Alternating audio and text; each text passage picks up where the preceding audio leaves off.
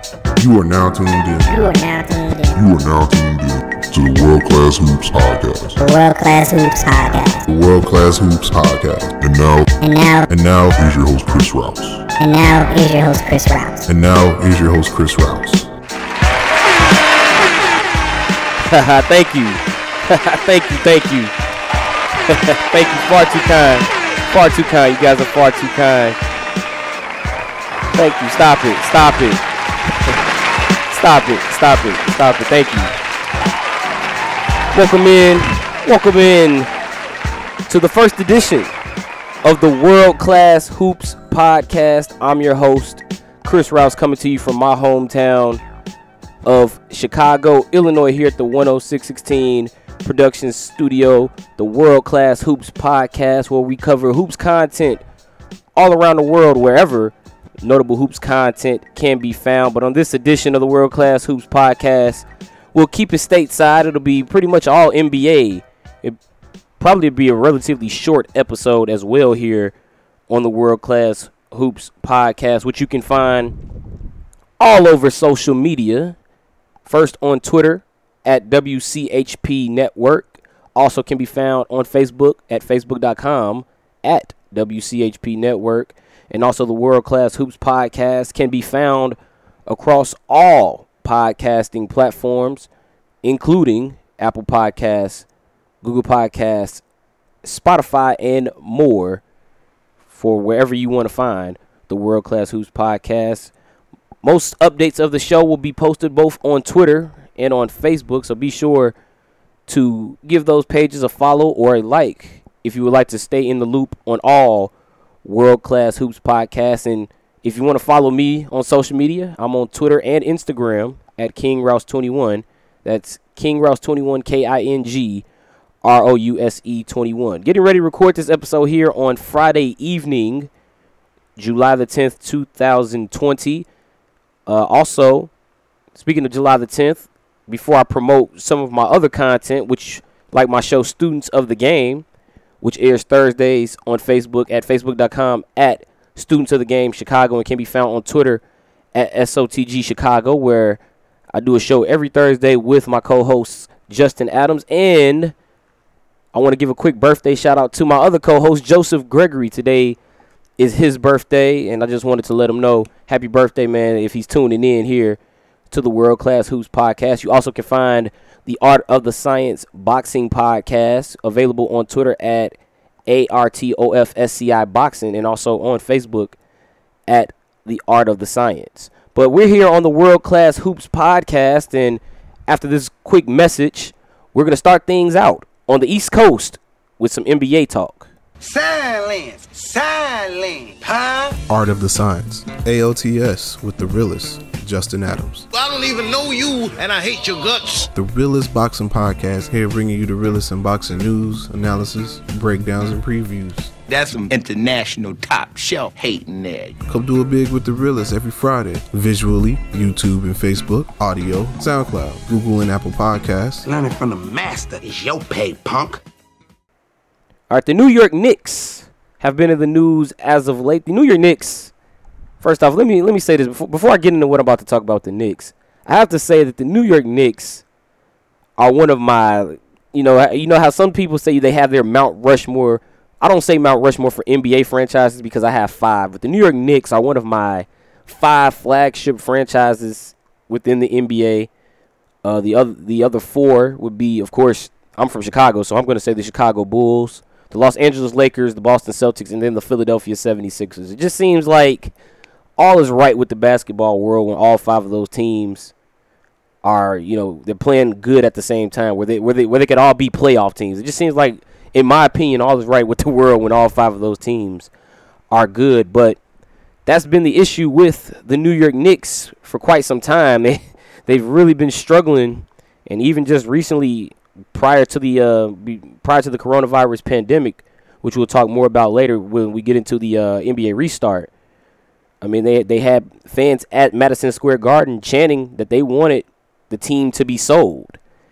And it's just been a rough stretch for the New York Knicks. They have not been to the playoffs since 2013. They began the season with head coach David Fizdale, and he was fired in December, replaced by Mike Miller. He was the interim coach. Mike Miller was also the former coach of the Knicks G League team, the Westchester Knicks. And he got a chance this season, went 17-27. But the Knicks have been trying to turn things around. They even hired a new general manager in Leon Rose. But recently the Knicks have been in the news for their head coaching search.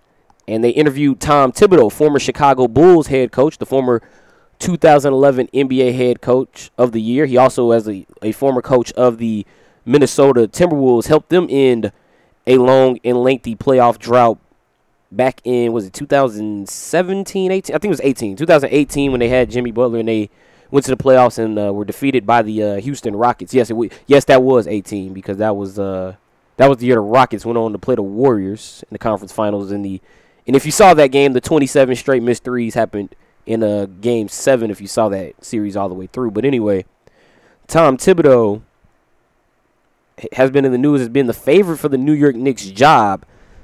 And I can understand why Tom Thibodeau could be the favorite for the Knicks job, but really, when you think about Tom Thibodeau, or personally when I've thought about him, I've had a couple of questions about Tom Thibodeau. Now, don't get me wrong, his reputation precedes him. He was the assistant coach of the Knicks from 1996 to 2004. He's a former coach of the year. He was right here in Chicago when he was coach of the year. He helped the Timberwolves in a lengthy playoff drought. I want to say it was 12 seasons, like from 2000, either 5 or 6. I think it was 2005 to 2017. He helped them in a lengthy playoff drought. And the questions I have for Tom Thibodeau, or about Tom Thibodeau anyway, there's two major questions. One, what does a Tom Thibodeau-led team look like in today's NBA? And two, is Tom Thibodeau the right guy for a rebuild? Is he the right guy for a rebuilding team like the New York Knicks right now? And what I mean by what does a Tom Thibodeau-led team look like in today's NBA? A Tom Thibodeau-led team is a defensive team. Now we've all heard the old adage, defense wins championships, and that's a great idea for Tom Thibodeau. But Tom Thibodeau has also had his issues with offensive coaching in the past. I can recall a moment. Actually, I can recall a specific game when he was head coach of the Bulls. Actually, it was his last game as coach of the Bulls when they took on the Cleveland Cavaliers, 2015 NBA playoffs. Bulls had a long scoring drought in that ball game. They were down 22 points. They were down 21, 22 points to the Cleveland Cavaliers. The Cleveland Cavaliers couldn't score for 6 minutes, but on the other end, neither could the Bulls. So what does that look like for Tom Thibodeau? What does a Tom Thibodeau team look like offensively in today's NBA? When I look at the New York Knicks, they look like a Tom Thibodeau-led team in terms of the type of talent he has. You have your bruisers inside with Mitchell Robinson and Taj Gibson. You do have a scorer similar to what he had with Derrick Rose, with what he had with Jimmy Butler. You have R.J. Barrett. You have guys that can shoot the ball. You have Kevin Knox. You have Wayne Ellington. You have Reggie Bullock. You have guys that can play into today's NBA. You have guys that do fit. But at the end of the day, when you look at the New York Knicks roster, you're looking at a team that this year only won 21 games, and that was an improvement from the 17 that they won last season. It's not to say that the Knicks don't have the talent, because the Knicks very well do have the talent. When you look at R.J. Barrett, you look at another former Chicago player in Bobby Portis. You look at Kevin Knox, who's a very good floor spacer. But one funny thing to me about Kevin Knox, most times when he touches the ball, he's immediately looking at the basket. He's letting it fly most times. I'm not knocking him. I mean, that's today's NBA. It's just something that I noticed. And when I would watch the Knicks, when I would watch the Knicks play, Kevin Knox would get the ball, look straight at the rim, and he's letting it fly. The Knicks do have pieces in R.J. Barrett, Mitchell Robinson, Bobby Portis. They have a veteran presence in the locker room in Taj Gibson. They have a guy that can be their star in not just R.J. Barrett, but also Julius Randle, who has proven to be a force in the paint. Actually, Julius Randle was one of their 2 leaders in scoring. The other one has since been traded. That was Marcus Morris. Both averaged 19 points a game this season. So the Knicks have talent, But the thing is, the talent doesn't really complement each other. When you look at Dennis Smith Jr., you look at Frank Ntilikina, you look at Elfrid Payton, you have three guards that all sort of are below the, I want to say, they're all sort of outdated guards. I'm for lack of a better word, sort of outdated players. Like Elfrid Payton is not really an outside shooter. Dennis Smith Jr., he can fly, he can score. He's a guy that I think the Knicks could really do something with moving forward with him and RJ Barrett in the backcourt. And then Frank Ntilikina, he's been in the league. Since he's been in the league, he's really seemed to struggle to find his space within the New York Knicks organization. And then you look at the front court, you have Taj Gibson, Bobby Portis, Mitchell Robinson, Julius Randle, a number of guys that sort of do the same thing, even though Bobby Portis has more developed his ability to shoot from the outside. But the other three, you're seeing them more inside. Kevin Knox is a good floor spacer, as is Wayne Ellington when you can get him looks. Reggie Bullock has missed time this year with injury and personal issues, or he had missed time this when the Knicks season was still in play prior to the decision to restart. And you just wonder, what does a Tom Thibodeau-led team look like? This team fits his mold, but this team is a 21-win team. What will that look like? How do they find players that actually complement each other on the court and also can complement Tom Thibodeau's system? And then my second question, as I said, about Tom Thibodeau was, how will he look in a rebuild? Now, I'm not trying to demean anything he's done in the past. He definitely, in my opinion, deserved Coach of the Year. And I'm not even just saying that because I'm biased and I'm a Chicago Bulls fan. But, I mean, he kind of walked into a ready-made situation in Chicago with Joakim Noah, Derrick Rose, and Luol Deng. Derrick Rose, by that point, had already been an All-Star. He was an All-Star in 2010, and he had shown the promise when he had Vinny Del Negro as his head coach. Just go look at the 2009 playoffs when the Bulls played the Boston Celtics, and he had the 36-point game. You know, Derrick Rose had already been an All-Star when Tom Thibodeau came. He sort of walked into a ready-made situation with the Bulls, and there were some issues behind the scene that have been well documented that also contributed to the Bulls not winning a championship, and of course injuries as well to Derrick Rose, and then Joakim Noah having plantar fasciitis, and Luol Deng having issues with dehydration. I believe he had a spinal tap one year in the playoffs. And, you know, Tom Thibodeau has earned that label of sort of being a bit of a tough coach, sort of similar to what you get, what has been in the news all year in Chicago about Jim Boylen being a hard-nosed coach. How Tom Thibodeau would play Luol Deng 40 minutes a night, how he would play Jimmy Butler 40 minutes a night. And you just wonder, how does it look in a rebuild? How will he look as a coach for a team that is in full rebuild mode? This is a team building from scratch. Minnesota, when he got there, they had already had some players in place. When he got to Minnesota, he arrived in 2017. They had already had Karl-Anthony Towns. They had already had Andrew Wiggins. So he had walked into a situation where, once again, he had a team with young talent, and then they added Jimmy Butler, and that's when Minnesota went to the playoffs in the Western Conference. They were a 47-win team in 2018, but in his first year, 31-51, and then 19-21 last season before Ryan Saunders ended up taking over. So it's just a situation on the table where you wonder, how will the Tom Thibodeau team, or where I wonder, how will the Tom Thibodeau led team look in the modern NBA with the three-point shooting, with the fast-paced offenses, and also how will his minutes management look? How will his minutes management look with the New York Knicks? And then it's not all on Tom Thibodeau. What pieces can the Knicks bring in to help him turn the franchise around? These are all questions that, at some point, if he is the guy hired, will be answered. And now you got to think about that. You got to also think about that. He hasn't even been hired yet. He's the favorite for the job, but he hasn't been hired yet. But say he does get the job, he's been listed as the favorite. It was reported that he has earned a second interview. If he is the guy hired by the New York Knicks, all of these questions will eventually be answered. And it's just a matter of sitting back and waiting and seeing if Tom Thibodeau is the answer to helping the New York Knicks turn around their recent misfortunes, having not made the playoffs since 2013.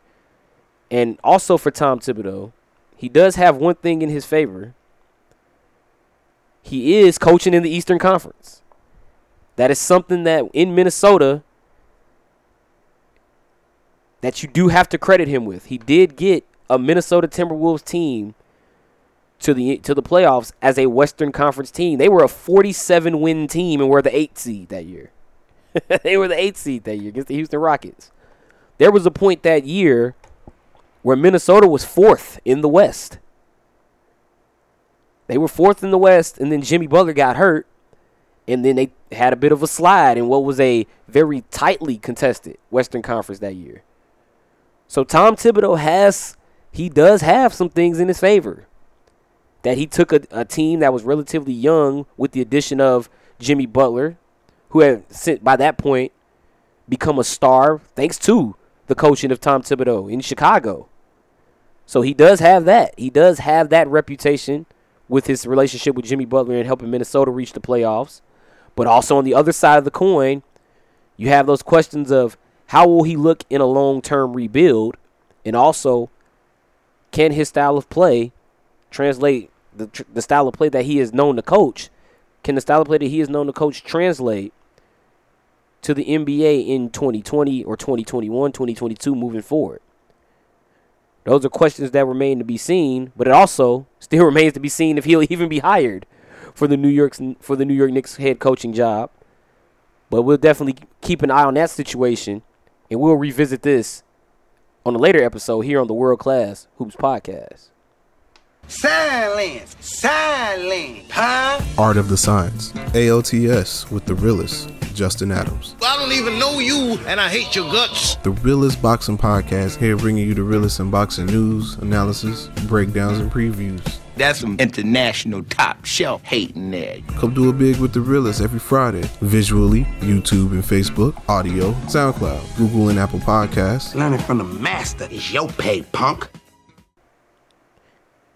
Back here on the World Class Hoops Podcast. Once again, I'm your host, Chris Rouse, coming to you from Chicago, Illinois. And right now, I'm going to go into a topic. I'm actually going to wrap up the show with this topic. The NBA restart. The NBA restart, and honestly, I've really had a hard time approaching how I wanted to talk about this on this episode. Like, how did I want to go about talking about the NBA restart? We have NBA teams that have now arrived down in Orlando, and there have been teams already practicing, beginning their training camp to get ready for the restart. The Orlando Magic have been down there. They're down there obviously because it's in Orlando. But then you've also had other teams like the Clippers have arrived with Kawhi Leonard and Landry Shamet did not make the trip.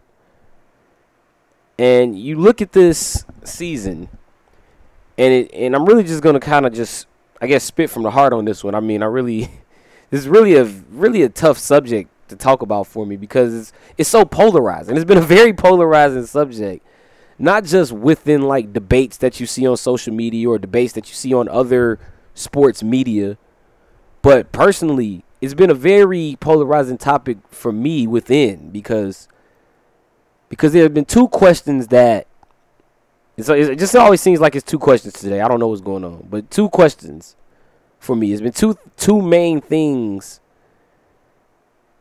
that I've constantly just wondered. One, what will it take for the NBA to cancel this season? And two, if this season is played as planned and it actually finishes and we do crown a champion, will there be an asterisk on the championship for the team that actually wins the 2020 NBA championship? I'm going to answer these questions in reverse order because I have a little bit more for the first question I had about what it will take for the NBA to cancel the 2020 NBA season.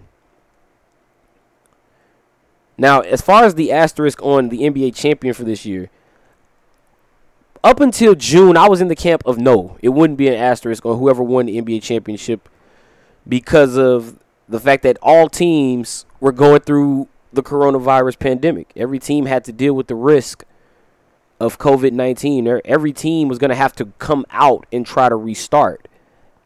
Originally, now, before we actually had a restart plan, I was in the camp thinking like every team was going to come out and every team was going to have to do the same thing, and then we were going to go from there, and then everybody had to deal with the same situation. Since then, my opinion has completely flipped. And there definitely will be an asterisk on whoever wins the championship this year. And the reason why my opinion has changed is just because, one, the most obvious answer, the number of players that we have that are sitting out of this, that are likely going to have to sit out of this restart. One of the first guys that immediately comes to mind is Spencer Dinwiddie, who had tested positive for the coronavirus. And then honestly, when you look at the list of the guys, you got a number of players that have tested positive for the coronavirus, and that's not even counting players that tested for it early on, such as Rudy Gobert and Donovan Mitchell of the Utah Jazz. Players like Marcus Smart of the Boston Celtics, who tested positive back on March the 19th. But I mean, I'm talking about guys that are testing positive for it now within the last few weeks. I'm just going to name June the 23rd. The Phoenix Suns had two unnamed players test positive. Nikola Jokic, the Denver Nuggets big man. Malcolm Brogdon of the Indiana Pacers on June the 24th. Victor Oladipo did not test positive, but he selected to sit out. Most recently, the Washington Wizards have two players, Gary Payton Jr., Thomas Bryant, that tested positive. Bradley Beal decided to sit out. He also had an injury. Victor Oladipo, who was actually back on the floor prior to the pandemic, he said he wanted to sit back because he felt that he wanted to come back stronger next season. You also have Trevor Ariza, who sat out because of a personal reason. Avery Bradley of the Los Angeles Lakers. Trevor Ariza, by the way, the forward who plays for the I'm blanking. I want to say it's the Portland Trailblazers. Man, I don't know what happened. Like, I was literally reading it for like a split second, and my mind just forgot how to say Portland. I don't know, but anyway, but Trevor Ariza is sitting out. Now his more of a personal reason as well. Avery Bradley sitting out, and that's just with players sitting out because of the coronavirus. And then you have the issue of social unrest and social injustice, which has been an issue that has been huge within the NBA circle. Not even just in the NBA circle or in the world, but within the NBA circle as well, for the sake of what we're talking about right now, has been a huge issue. You see Patty Mills coming out talking about how he thinks players should go out there and try to raise their money and then send and give their money towards organizations that are against social injustice. Dwight Howard decides to donate his money. And then you add all of that, and then you add the players themselves seeming like they don't want to go. Joel Embiid got off the plane, full hazmat suit. And then it was reported that Joel Embiid, in one of the interviews that he had, he even said that he didn't trust his fellow NBA players during the bubble that they're going to have down there in Orlando. Damian Lillard on Instagram had posted a picture with his family with a caption that said, "Feel like I'm going to do a bid." Not funny, not funny that he feels that way. I just thought it was interesting that he just outright put it that way. I just like people that are out front. I just like people that are just out front with what they're feeling. Damian Lillard's Instagram caption: "Feel like I'm going to do a bid," with a shaking head emoji, headed to the bubble. And you just wonder, at what point will some of the players reach their breaking point where they say, you know what, maybe I don't want to be down here in Orlando. Maybe I don't want to play. I mean, they're tied to the confines of this bubble. And then on top of that, there are other safety issues, such as how that there are employees that will be working within the bubble. And it is rumored that they won't be tested as much as the NBA players will be. That's been one of the main points of contention for the NBA players. It's just a really polarizing issue. And once again, I'm ever the basketball fan. I would really love to see an NBA champion crowned. But I'm at the point now where I really don't want to see an NBA season. Even though it's all fully scheduled and it is going to happen on July the 30th. Don't get me wrong, I'm going to watch. If it happens, I will be watching. But from my perspective, just as a human being here, I'm just speaking as a human being, I really don't want to see a season this year. Just because personally, as I look at it, is the short-term solution to an NBA season really worth the long-term gain? Excuse me, is the short-term solution to the NBA season, is this short-term solution to an NBA season really worth the long-term risk that the NBA is enduring right now? Which leads me to my second question that I asked, which was, what will it take?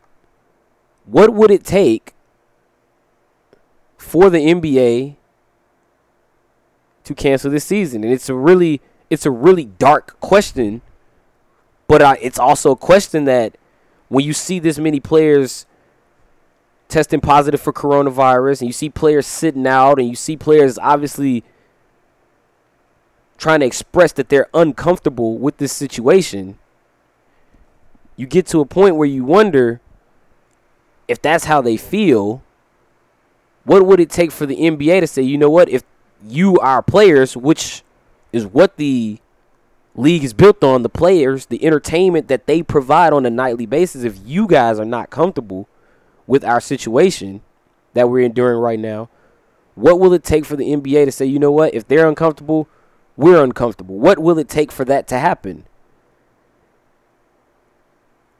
And in a situation with a pandemic, with a virus that has been proven to be deadly, such as COVID-19, coronavirus, you begin to wonder, what will it take for the NBA to decide, you know what, let's not have a season? And it's just a thought worth having. You start to wonder, will it take a whole team getting coronavirus? Will it take a player death? What will it take for the NBA to decide, hey, maybe we shouldn't be playing basketball? And like I said, if the NBA continues, in which it is scheduled to do on July the 30th, I will definitely be watching. I'll definitely be watching the NBA. I'm not going to lie to you guys. I'll definitely watch. But it's also in my mind that they have to be very cautious. There are too many moving parts to this situation. You got workers down there. You got players that have to get tested on a daily basis. You have media. There are a lot of moving parts here. And it's just a situation that, if you're going to be all the way honest, if you're really going to talk about this topic, which I'm doing now, you just have to be all the way honest and put everything on the table. That this situation could take a sharp left turn. And this could be very detrimental to the long-term future of the NBA if there's a player that gets sick and then can never suit up on the court again. It's just something you have to be cognizant of in a situation like this. I'm not saying that the NBA isn't. I'm just asking the question from my perspective. Asking the question from my perspective so I can get my opinion in on it. That's all I'm doing here. That's all I'm doing. Don't get me wrong. I keep saying, if they play, I'll be watching. I do want to see an NBA champion. But personally, if it was up to me, sort of like Nas, the Nas If I Ruled the World version, the rapper Nas. If I ruled the world with this situation, well, one, if I ruled the world, there'd be no coronavirus. There'd be no COVID-19, first off. But say I didn't have that option, and then I had to deal with it. Say I had to still deal with this situation, even if I say I had to still deal with this situation, if I were the one in charge, there wouldn't be an NBA season right now. I would just cancel this NBA season and then wait and see what happens with the coronavirus issues moving forward until we can get this pandemic under control and we can get it to a point where there's a vaccine, or we can get it to the point where you don't have these spikes that we've been seeing in certain states, including Florida, where there have been a lot of spikes in coronavirus cases. There wouldn't be a season until the virus was more under control. But I don't rule the world. And this is what we have going on right now. And it's a situation that, once again, will have to be watched closely. Will have to be watched very closely, not just for the players, but for everyone that is within that bubble in Orlando. It's just a very polarizing topic. And when you really look at it for the NBA moving forward, it may not seem like it's worth the long-term risk of what could happen on the other side should a player test positive for coronavirus, or should it get any more out of hand, and should it spike any more down in Orlando or down in Florida. Now, that was a little bit of a morbid topic. I know it's a little bit dark, but it's just something that if you're going to talk about the NBA restart, you do have to mention it. I'm just being honest. It's something that has to be mentioned. And that's all I'm doing. I'm just putting it on the table. Now, if the season does continue, I am interested in seeing who could win the NBA championship. And when you talk about who could win the NBA championship, for me all season, or for me when the pandemic began anyway, there were 4 teams that were favorites. I'm going to try to take this back to the basketball court now, because I don't like ending the shows on dark notes. I'm just another one. I got a lot of hang-ups. But anyway, I don't like ending the show on dark notes. But anyway, should there be an NBA championship? I know this is going to sound weird to say, but I feel for 4 teams that if they were to win an NBA title, that this season is going to be hit with an asterisk. 1, the Los Angeles Lakers. 2, the Los Angeles Clippers. 3, the Milwaukee Bucks. And 4, the Toronto Raptors. And should those teams win the NBA championship this year, it'll be tough. It'll be tough for them in terms of being able to shake that notion that this season was met with an asterisk. But honestly, for those 4 teams, if they win, I'm just being honest, I can sit back and say, you know what? I really don't think they need an asterisk. Those 4 teams were out in front. Those 4 teams were out in front long before the pandemic. I mean, the Milwaukee Bucks. The Milwaukee Bucks were well ahead of the pack in the Eastern Conference prior to the pandemic. Los Angeles Lakers, well in front of the pack out in the Western Conference before the coronavirus pandemic. The Toronto Raptors, second place behind the Milwaukee Bucks. Los Angeles Clippers, second place behind the Los Angeles Lakers. 5.5 games back of the Lakers, but in second place. Those 4 teams were ahead of everybody. Toronto had a 3-game lead on the next possible team to catch them, which was Boston. The Denver Nuggets, a team that was a game and a half back of the Los Angeles Clippers. Some of these teams had legit chances at winning NBA championships. But unfortunately, this coronavirus pandemic did happen, and now it's going to change the way we look at it for this season. And in terms of if those are the teams, those 4 teams are the ones to win the NBA championship this year, it's pretty tough. It's a pretty tough break for those teams. Pretty tough break. But I mean, it's really out of everyone's hands. Who saw this coming? It's just one of those situations where when you talk basketball, you know how you have those debates. Yeah, well, they won, but this guy was hurt, or yeah, they won, but he was playing with this injury. You see those debates all the time. You hear those debates, see those debates all the time.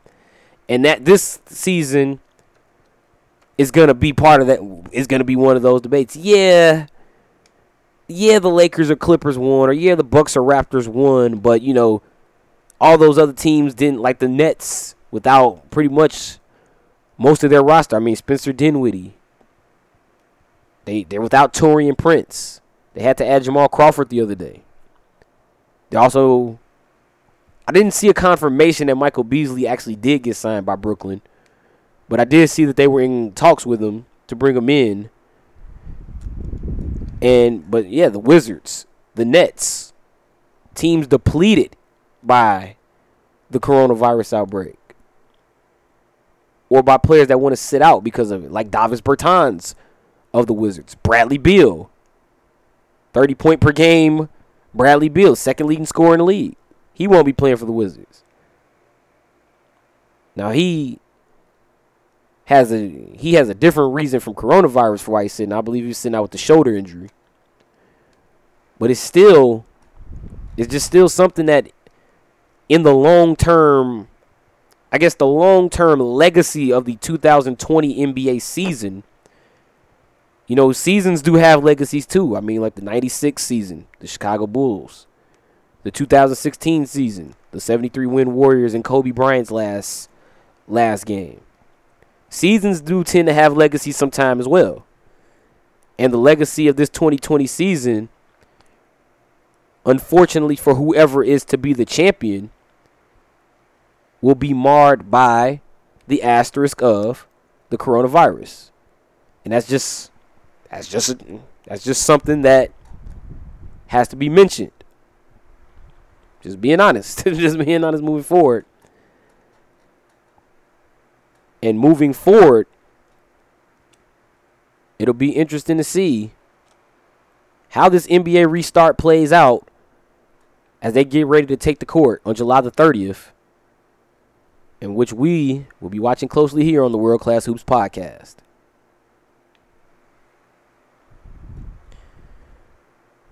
All right, that'll do it for us here on this edition of the World Class Hoops podcast. If you like what you hear, you can follow the World Class Hoops podcast on social media first, on Twitter at WCHP Network, and also Facebook.com at WCHP Network as well. Also, you can catch the podcast anywhere podcasts are heard: Apple Podcasts, Google Podcasts, Spotify, and many more. And then also, feel free to follow me on social media at KingRouse21, KingRouse 21. One last time, I want to shout out happy birthday to my co-host, Joseph Gregory, on our show Students of the Game. Airs Thursdays at 7:30 p.m. on the Students of the Game Facebook page, facebook.com at Students of the Game Chicago, on Twitter at SOTG Chicago. And also, if you are a boxing fan, check out the Art of the Science Boxing Podcast, hosted by the guy that introduced me, actually, Justin Adams. He'll be also my co-host on Students of the Game, Justin Adams. And he's the voice of the intro here on the World Class Hoops Podcast, which also I'd like to say, once again, thank you, Justin, for helping me try to, I guess, recreate my vision here for the World Class Hoops Podcast, formerly known as the Windy City Hoops Podcast. Hey, I'm from Chicago. I'll always be a Chicagoan until Chicago end, as Kanye West once said. But, you know, I'm still going to cover Chicago. Just wanted to make a bit of a change here and try to expand upon my vision here for the World Class Hoops Podcast. And that's what we're going to do moving forward. And hopefully you guys will be willing to continue to come back and tune in and be a part of this journey here on the World Class Hoops Podcast, as we try to cover hoops content all around the world where notable hoops content can be found. So once again, that'll wrap it up here from the 10616 Productions Studios in Chicago, Illinois. I don't know if you guys can hear it, but my voice has been a little bit scratchy. Been a bit of a rough week. I went back to work this week. Been a bit of a rough week. You know, I got a bit of that director's voice going on, you know, from directing some baseball games. But until next time, hopefully you guys tune in next time here with another edition of the World Class Hoops Podcast. Good morning, good afternoon, good evening, and good night, wherever you may be. And hopefully you tune in to episode 2 of the World Class Hoops Podcast. For now, that's a wrap. That's a wrap, bro. It's a wrap. Thank you for tuning in to this edition of the World Class Hoops Podcast. Good morning, good afternoon, good evening, or good night, wherever you may be.